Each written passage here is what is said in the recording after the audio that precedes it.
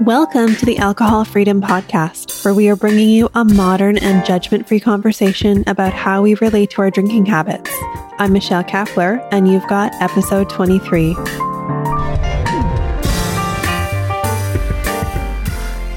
Hi, friend. Thanks for being here. And thanks to those of you who have so generously left me 5-star ratings and such lovely reviews on Apple. These small and easy actions go such a long way to helping us show up in other people's searches. And that means that more people who need to hear this can find us. So if you haven't rated or reviewed the podcast, would you consider taking a quick moment to help us out? This is an important conversation and we need to keep having it. So today's episode came out of me making a list of all of the things I don't miss about drinking. There were obvious things like being hungover, or sleeping poorly, or being dehydrated every day, or spending a lot of money on wine, or experiencing a moderate level of anxiety pretty much all the time. And then I wrote down feeling guilt and shame on my list. And it made me take pause. It really made me take pause for a moment. I had almost forgotten how I used to feel these things. I used to feel ashamed and guilty all of the time when I was a heavy drinker. Sometimes it was situational guilt, as in I was feeling it about a particular action or circumstance, and sometimes it was just the overwhelming and overarching theme of feeling guilty and shameful about everything, even if it wasn't directly connected to my drinking. I think it was because feeling some of these things just became a habit.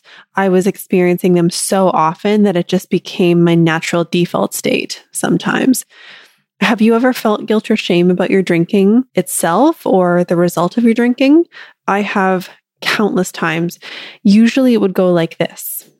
I would wake up in the morning after a night of particularly heavy drinking, and I would instantly get this sense of anxiety in my chest the minute I realized I was awake and I was conscious.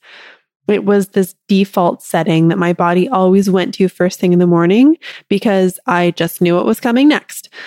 I would remember little bits and pieces of the night before, but not quite the whole timeline or the whole thing. I would remember having an unpleasant conversation with my husband. I would remember being indignant and then storming off to bed, but I couldn't quite remember exactly what I said to him, but I knew it wasn't particularly kind or helpful. Or I would remember bits and pieces of a night out with friends. I would remember saying something embarrassing, but not really remembering the context or the conversation that got me there. And sometimes it was bad enough that my friends would text me the next day and say things like, "Yeah, you really went hard last night. Are you okay?" And then the guilt and shame would set in. It felt like a white hot burning vice grip on my chest. It would ebb and flow throughout the day, and then it would come in waves. I would be busy doing other things, and then I would suddenly get a flashback of the night before, and the heat would flare up again and engulf me. It was this cycle that would repeat itself over and over again all day until I inevitably couldn't stand it anymore, which was typically around the 5 p.m. mark, where I would pour a glass of wine to numb out the intense emotional roller coaster I had been on all day. Sometimes I would wake up in the morning and I could tell that my husband was upset with me. I could tell that he was processing something, and it might be a few days later that he finally wanted to talk to me about it. He would ask me about things that I said when I was drunk. He would ask me if I really meant the things I said. Not that they were particularly mean-spirited or vicious, but that he just didn't understand where it was coming from. And I would have no idea what he was talking about. I didn't remember any of it. And all I can do was just sincerely apologize. And then the guilt and the shame would set in. And then the shame spiral would continue. It resembled some pretty harsh self-flagellation, like, "What's wrong with you? You're a terrible wife. You're an unfit mother. You're a bad person. You should be able to get a handle on this. Why can't you do better? How did you turn into this kind of person?" And what's perhaps most interesting to me is that I didn't see anything wrong with talking to myself like that. In fact, I really leaned into that feeling in my body and the words I was saying to myself. There was absolutely no place for self-compassion or self-understanding. I couldn't possibly give myself a break after what I did. I thought that somehow, if I beat myself up hard enough, that it would be a catalyst for change. I used to believe that keeping myself in the shame-filled place would somehow motivate me to make different choices when it came to my drinking. In hindsight, it probably just made me want to drink more. And it just went on and on like this. I remember this kind of thing happening on and off sometimes in my early 20s. I remember promising myself that I would never drink that much again on so many occasions. And it was years of this. I didn't quit drinking until I was 35. So today, I'm thinking about feeling guilt and shame just as a concept. And how, yes, shame and guilt are part of the normal spectrum of wonderful feelings that we get to experience as humans. They're all there and they're all normal. And sometimes we feel these things because there is something that we need to reflect upon, something that we need to check in with ourselves about, some of our actions that we need to question or look into. But the part that I want to explore today is the part where we stay in those places as some form of self-punishment, that we don't actually use them in a positive way. We just say things to ourselves like, I'm a terrible person. I should be ashamed of myself. I behaved in a bad way. I should feel guilty. I made a fool out of myself last night. I should feel embarrassed. This is such a common theme among people who overdrink, or to be honest, overconsume any substance or behavior. Alcohol doesn't have to be your drug of choice. People do the same thing when they overeat or overspend or overgamble or overwatch Netflix or use social media or chronically play video games or get high. We end up in the cycle of using alcohol or drugs or food or porn or Netflix or whatever else it is. And then we feel guilt and shame. And then we tell ourselves that we deserve to feel those things, and we feel them even more, and then we drink or eat or use again to escape the feelings. Does any of that sound familiar? So what do we do with this? There are two things that I want to consider here. They're kind of two layers deep that I go with this. The first one is pretty obvious. If we figure out how to have a different relationship with drinking, whether that means quitting completely or moderating our use, the results that we get are clearly going to be different. If you don't drink a whole bottle of wine in a night, you probably aren't going to do something because you're drunk that you'll regret in the morning. And sometimes just focusing on that piece can go a long way to creating new habits and actions.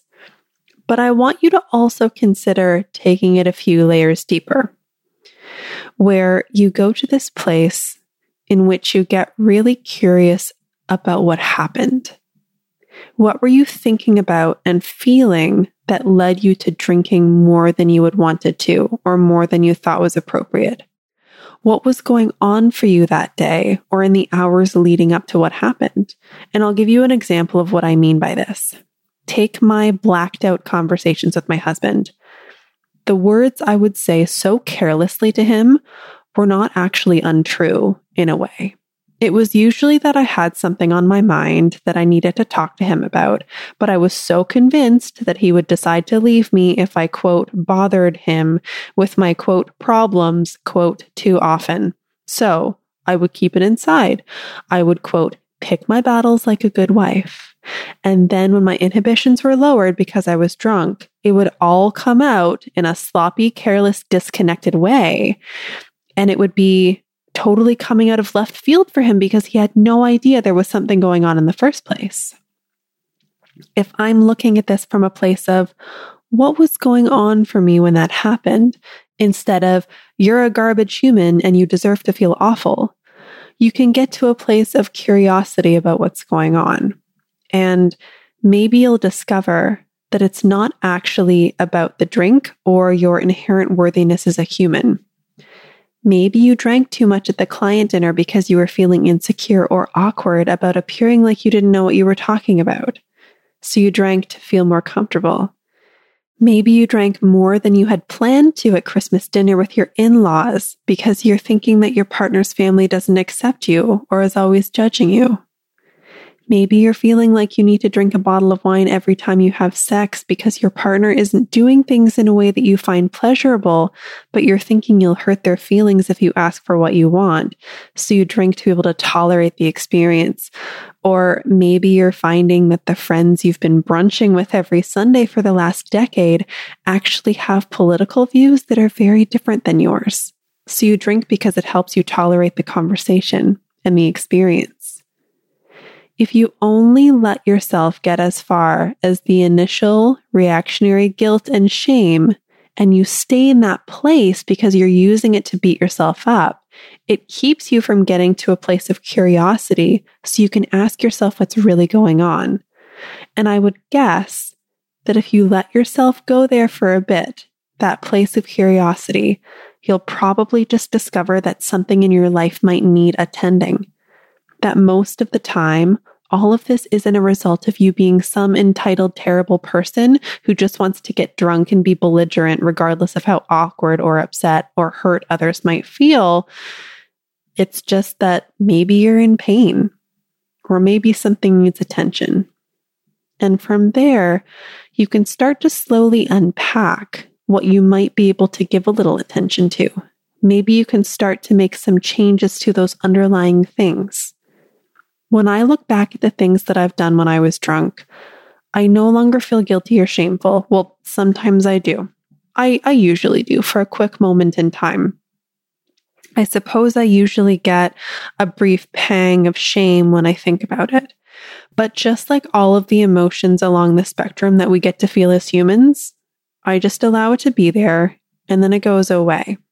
And that's usually because I ask myself, hey, love, what was going on for you when that happened? And I often realize that it was because I was in some kind of emotional pain and didn't want to feel it.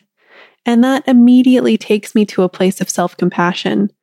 And sometimes I can even get to a place where I'm grateful for it all, because it was all sending me a big message that maybe I needed to think about starting to build a life that I didn't want to escape from. How did this episode sit with you? Are you somebody who would like to quit drinking or cut way back and only drink the amount that you want to when you want to? If this is you and you're ready to make a change, let's talk. I want to tell you all about my 12-week program where I help you do exactly that. And I guarantee that by the end of the 12 weeks, you will have a very different relationship with your drinking. You're going to head to michellekapler.com or click the link in the show notes to book your free 60-minute virtual consult today. And then you can tell me all about you, and I'll tell you all about how I can help you with your drinking. That's going to be it for me this week. I'll be back next week with another episode. Until then, you've got this, my friend.